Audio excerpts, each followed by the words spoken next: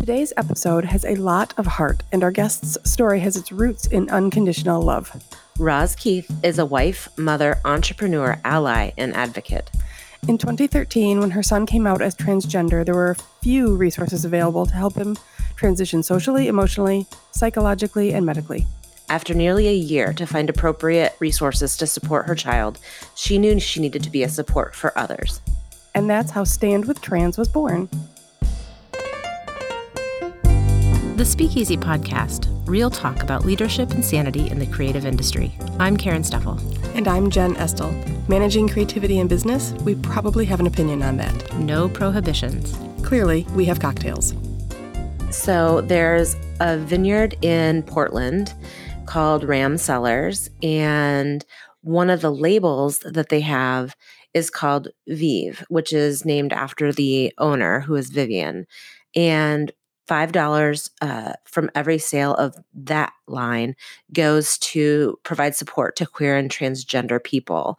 And it's cool too because Vive in French means to live and to be alive. And so they made that choice to come because they were able to come to light and live fully as themselves. They want to give back and provide resources for others. And we thought that we wanted to support an organization while we talked to Roz.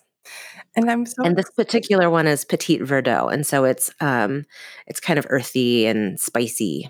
John, just right. Roz, I'm so excited to hear from you. Your story is so cool on a number of levels, actually, as a mom, as an entrepreneur, as somebody who thinks bigger. So why don't you just start by telling us a little bit about who you are and what you're about? Sure.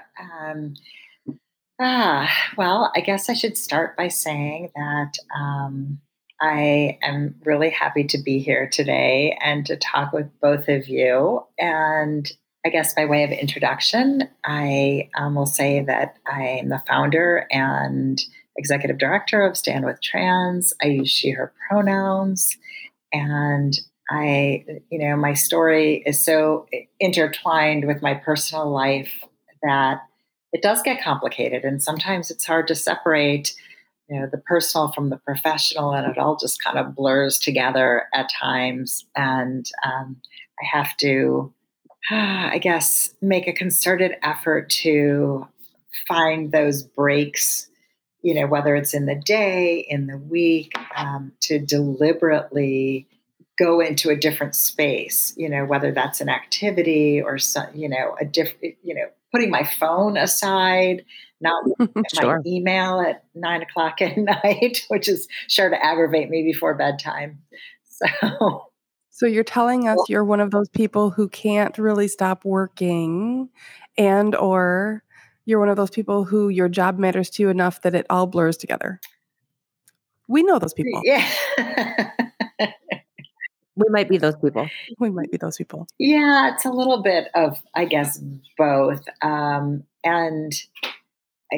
It's just this desire to make sure that the work we're doing is having an impact and that we get things checked off our list. And it's so futile sometimes because the work is never done and the work is always there. So whether you turn it off at 6 p.m. or at 9 p.m. or don't look at it on the weekend, it's still going to be there, Right. So that's a hard lesson. And I'm working on that. Yeah.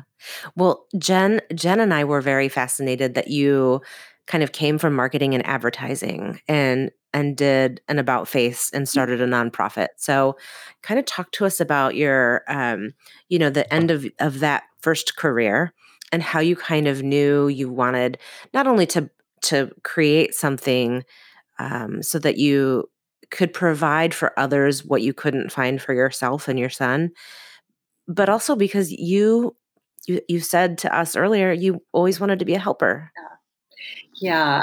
I fell into the world of advertising and marketing. It wasn't something that I had dreamed about doing or really pursued that type of career.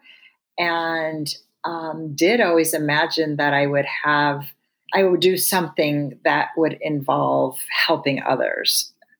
I was in elementary school. I read to and tutored younger kids and those who struggled to read. And, I was the kid on the block who had a Halloween party for UNICEF. And so, I liked the idea of teaching. I, thought that I would perhaps be in the field of psychology or social work, but just never found my way there, and also did not find a lot of meaning in the work that I was doing in advertising. It wasn't anything that people were particularly passionate about in terms of, if you're advertising for a sporting goods company or apparel or consumer packaged goods, it's hard to get excited about a new canned soup flavor, right? So, it never felt like home to me.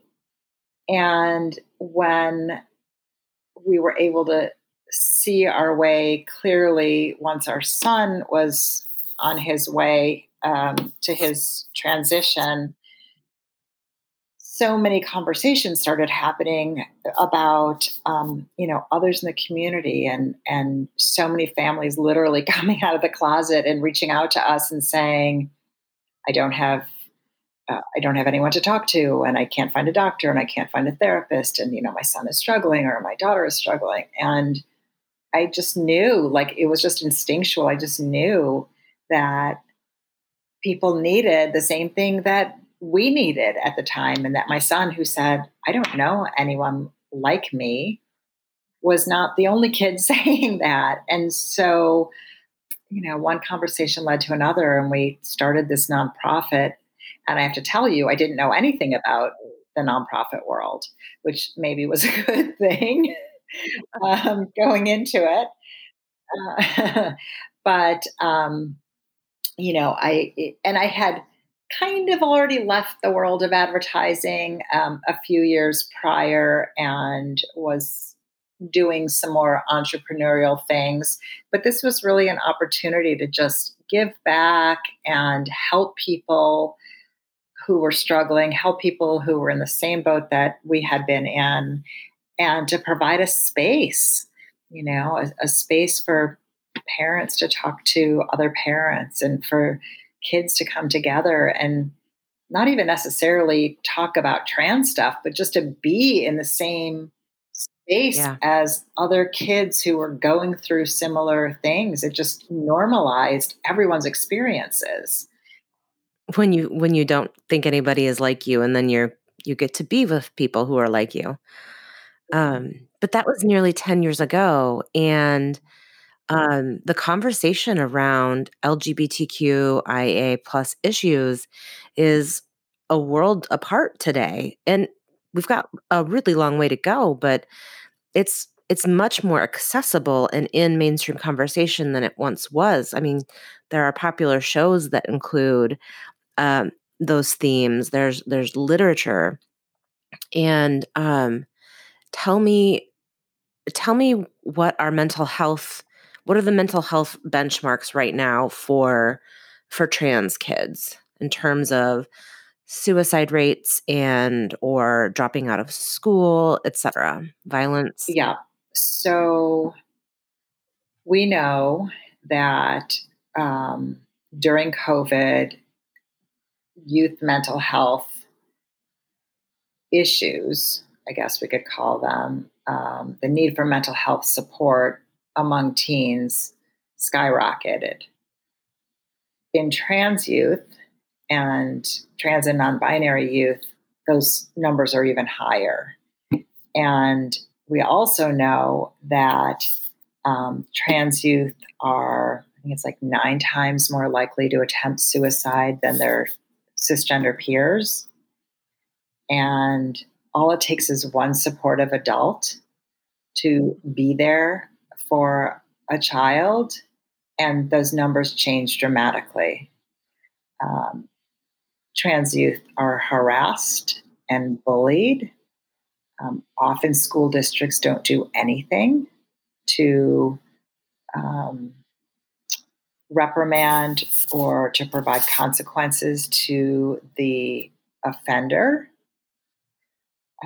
which is clearly inappropriate, and it flies in the face of Title IX and providing, equal access to youth and non-discrimination, really. So kids have been bullied from the beginning of time. And this is just like one more, when I was a kid and wore glasses at young age, it was I got teased for wearing glasses. Kids got teased for wearing braces. They were fat shamed. Last ones to get picked for the teams in gym. So now it's just like one more way that kids are picked on. And, as a society, we really need to raise our kids differently. We need to teach them about kindness. We need to teach them to accept differences. And the one of the biggest issues with trans kids is that culturally we're not conditioned to support those differences. And, trans people are seen as other, and it's not normal.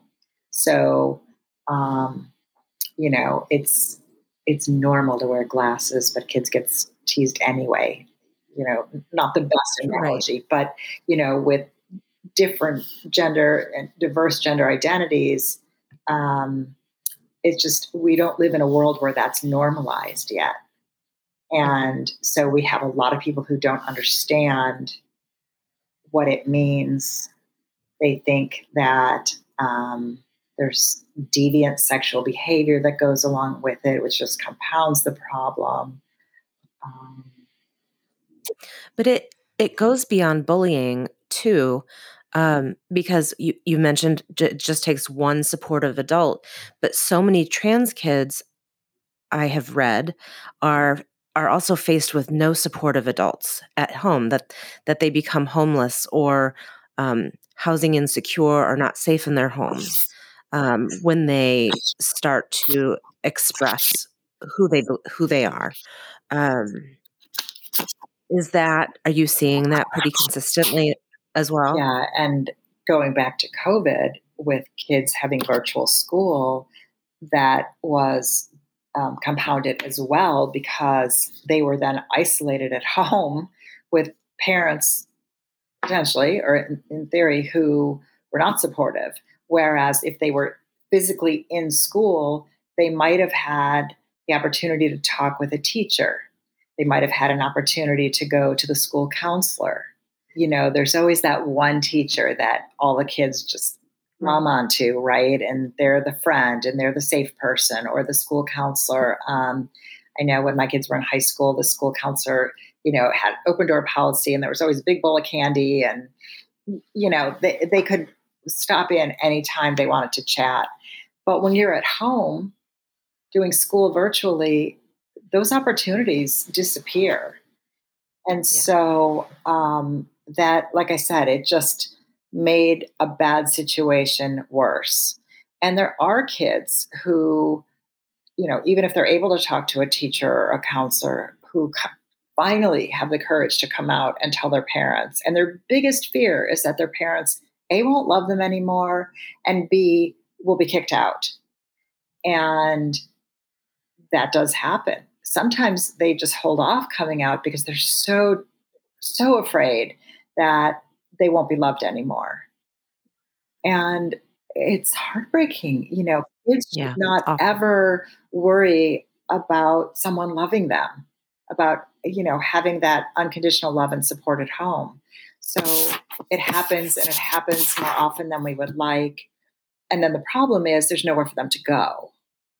So, there's so much red tape and bureaucracy, even if you wanted to take a kid in. Does this get reported? And does the foster care system get into the mix? What does that all look like? Can you safely house, a teen for a couple of weeks? How do they get to school? Yeah. Is that where Stand with Trans has been able to be helpful, though? I mean, as I hear you talk about this quagmire of what happens when kids don't have support, that's part of what you're able to offer with support groups and resources. So can you talk a little bit about how you can fill those gaps? And Yeah. I mean, Well, and I want to also point out, you've mentioned COVID a couple times, and you really started as a resource for Southeast Michigan, but COVID is really what took you national. So talk a little about, how Stand with Trans supports kids. Yeah. So if you have any kind of device and Wi-Fi, you can attend a support group virtually. Now, there are kids who maybe don't have a phone that has, Wi-Fi access, or they don't have Wi-Fi at home. Believe it or not, there are households in rural areas that don't have reliable Wi-Fi.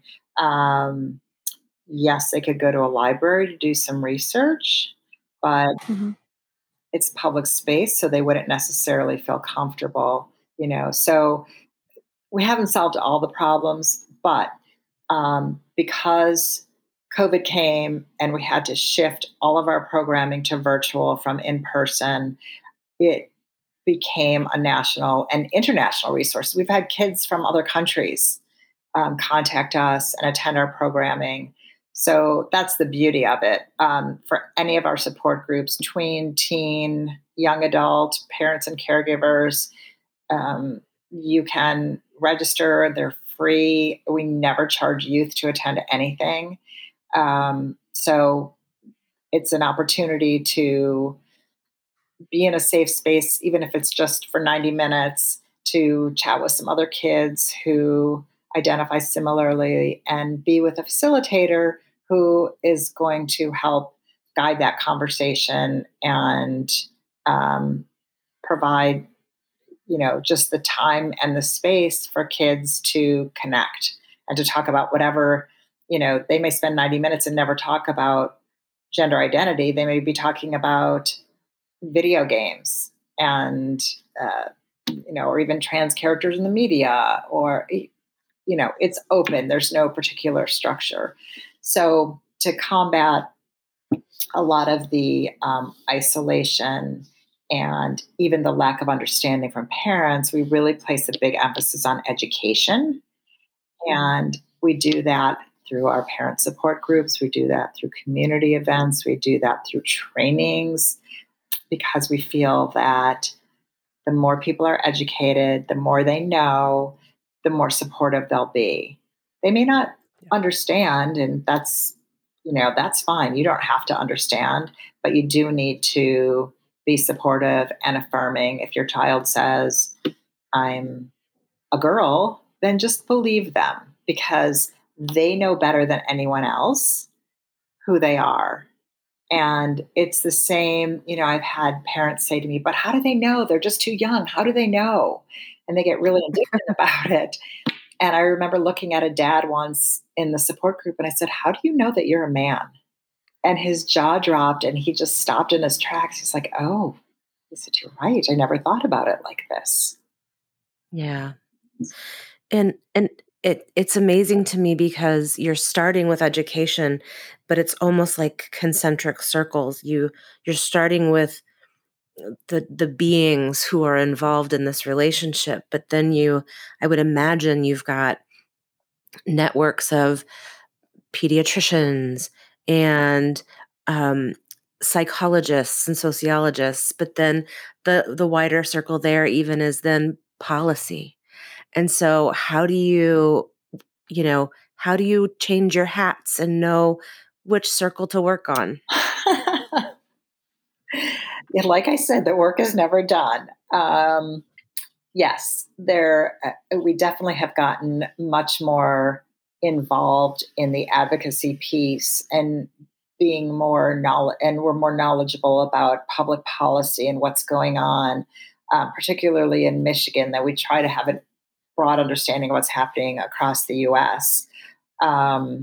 I participate in a monthly public policy call with other folks from LGBT orgs in Michigan. So there's a lot of collaboration there. One of the partners in that initiative, and even more so, we have a coalition of LGBTQ centers in Michigan, and one of our partners in that is the FBI in Detroit, and their office specifically works on sex crimes, sex trafficking, sextortion, as they call it, and specifically sex trafficking for the LGBTQ community. And it's happening. It happens all over, and it's happening a lot in Michigan. Things we don't want to hear about or talk about. So it's really important for us to be informed, so we can then inform and educate the community, make people aware, let parents know what's going on. And the same with policy. We often will come together with other agencies to create public policy forums, so the community can have access to the information and to understand what's happening, and what bills are about to be voted on, and because there are hundreds of bills out there, hundreds of anti-trans bills, which you talk about the conversation 10 years ago. People weren't talking about trans anything, but they also weren't too concerned about who was using what bathroom. And they weren't concerned about who was playing sports. And, so it's just opened up this, the floodgates of hate and desire to control where there doesn't need to be any control. Yeah. Yeah. It's almost as if you've worked very hard for a decade to help open up an issue and help people be able to communicate and have those resources. Culturally, we've done that, but also as that has happened, the angry folks have come out of the woodwork, and they're continually making it more difficult and trying to lock down what people do with their own bodies. And that's kind of scary. Yeah, it's scary. We just had a conversation yesterday about banning conversion therapy. Yeah, it's legal in Michigan. And there are typically two streams of folks who try to impose conversion therapy on trans folks, or even, it started with the gay community. It's either licensed mental health therapists or religious leaders. And I believe that the low-hanging fruit is trying to put regulations around the licensed clinicians, because that's an easier body to govern. If it becomes illegal statewide, then of course that affects everyone and there's no religious exemption. But you can't pray the gay away. And, you don't say. Yeah. So, and there was just news yesterday. There's a fairly new wedding venue in Grand Rapids. And I saw did that. you see that? So it's western part of the state for anyone listening who doesn't know the geography in Michigan. And they said that everybody is welcome in their venue, but they won't do same-sex weddings. So it's like... So really, you're not welcome. Yeah, so basically you're not welcome. So it's every day. And people in the community, vulnerable trans people, they're the marginalized of the marginalized, feel every day that they're being invalidated, they're being harmed by these types of behaviors. It puts people into a tailspin, going through like serious bouts of depression and really struggling to put one foot in front of the other. So yeah, the work is endless. Because our mission is to support trans youth and their loved ones, we really try very hard to stay in our lane and provide the resources that will do the most good, have the most impact at any given moment in time, because we can't be all things to all people. We can't be everywhere. But we can stay informed to then, turn around and inform and educate our communities. What can people who are listening, or what can Jen and I do, if we don't have I happen to have trans kids in my life. I know Jen does too. And what can folks like us do to not only become, really strong allies, but also to make sure that we're constantly educating ourselves to ensure that we're allies for others? Yeah, thank you for that question. So there's a lot of things you can do. You can be an equality voter. Make sure you're registered to vote, and vote for the people who will protect the rights of LGBTQ plus individuals. First and foremost, see what they stand for, see where don't shop at stores and support big companies who put out their pride flag but are donating money to anti-LGBT organizations and initiatives.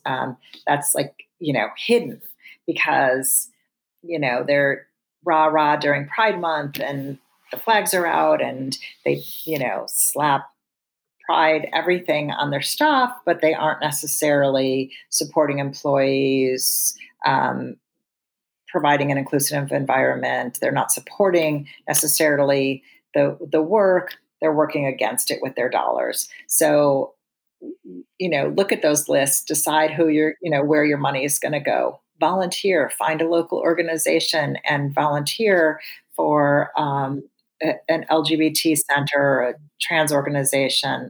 Stand with Trans loves to get volunteers helping with all kinds of initiatives. Donate, support financially, support the organizations, because the nonprofits can only do the work with the dollars that come in. We're not selling widgets to have a revenue stream. It's all through grants, corporate sponsorships, individual donations. That's how we keep the lights on, so to speak. That's how we can hire really great staff, and we can put on programming, and we can just be out there and be visible. So all of those things are really important. Show your support through your wallet by where you shop, make a donation, volunteer, vote for those who are protecting your rights, especially in Michigan. Michigan listeners, right now we have Michigan governor, secretary of state, attorney general who all support LGBT rights, but that could change. So I can't tell you who to vote for. Trans but you can tell us what to look for. And one would think that that's common sense, but I think that guidance is still best said rather than unsaid. I have another question for you. Sure. What does Hunter think about his mom? I guess outwardly he probably just tolerates me. Don't they all really? But I know, he's at the stage in his life where he appreciates me. He appreciates the work. He knows what our support. He knows that a part of who he is and where he is because we supported him. But I think he's at the stage in his life where he doesn't want to be the poster child. He's on some of our marketing materials and he's fine with that. But he also needs to just move through his world right now as a young man and find his way and not be defined as a trans man. Yeah. But yeah, I know. I mean, he's proud of the work, and I think, he allows me to do it. Someday we'll get to a point where it's just not a defining factor. It's just a thing that we move past in our regular life without batting an eye. Right? Well, and that's what we're hoping, is that we can normalize gender diverse identities and move past the otherness. And, it's going to take a long time. Yeah, if I have to hear another white man politician ask what the definition of a woman is, I'm going to lose my mind. But That's you can hear it over and over again. It's a whole different podcast right there. Yeah, I will lose my mind. So, absolutely. So I know my glass of this beautiful wine is empty. Are there any final thoughts or words that you'd like to share with folks before we say goodbye? Oh, gosh. I just want people to be mindful that we are all human beings, that we all deserve to have space in this world and to find peace, to be able to just live authentically and to not have the barriers and the boundaries that our society has imposed. Just because somebody grew up in a binary world, I'm one of those people. You were a boy or you were a girl, you were a man or you were a woman. I mean, that was it. There was a ladies' room, there was a men's room. But that doesn't mean that that's the reality of our world, right? Just because that's what there's so much more beyond that. And, I like to say you have to be open to possibilities because you just don't know. And you don't know how your world is going to be tomorrow. You don't know what your child might come to you with. It's not what we planned for, but your gender is not a choice. Coming out is a choice, and how you support your loved ones is a choice. So to all you parents out there, to me, the only choice is just loving unconditionally. And you will have then amazing relationships. Your child will be a better version of themselves, and they'll acknowledge it. It may take them a while, but it just strengthens the bonds. Well, that the makes best my day. parting words. I know, Right? Jen and I are both crying. I'll take it. I can see you. Pour me a glass of wine. Right. Oh, thank you so much for joining us. I really appreciate it. And where can people find Stand With Trans in the ether? Yeah, great question. Just go to standwithtrans.org. And you can also follow us on social media. We are on Facebook, Twitter, TikTok, LinkedIn, and Instagram at Stand With Trans MI for Insta. And everything else is just at Stand With Trans. If you Google Stand With Trans, you will find all of our stuff. You'll find the programs, the website, the social media. Social media is really great because if you follow us, you will see things that other organizations are doing and other things that are happening in the community, because it's not just our work. We share what's happening, and it's all about educating and creating opportunities and creating visibility for what's happening in the community. Wonderful. So everybody go and do the social liking things, and maybe even hit that donate button. There you go. That good advice. Thank you so much, Roz Keith. I appreciate you being on the podcast. Thank you both. Thank you so much. Oh, let's be honest. Creatives want to be creative all the time. In some ways, we treat the lack of skills in other arenas as a badge of honor. But the truth of the matter is, creativity is only a quarter of the job. So join us next time as we figure out how to manage the other 75%.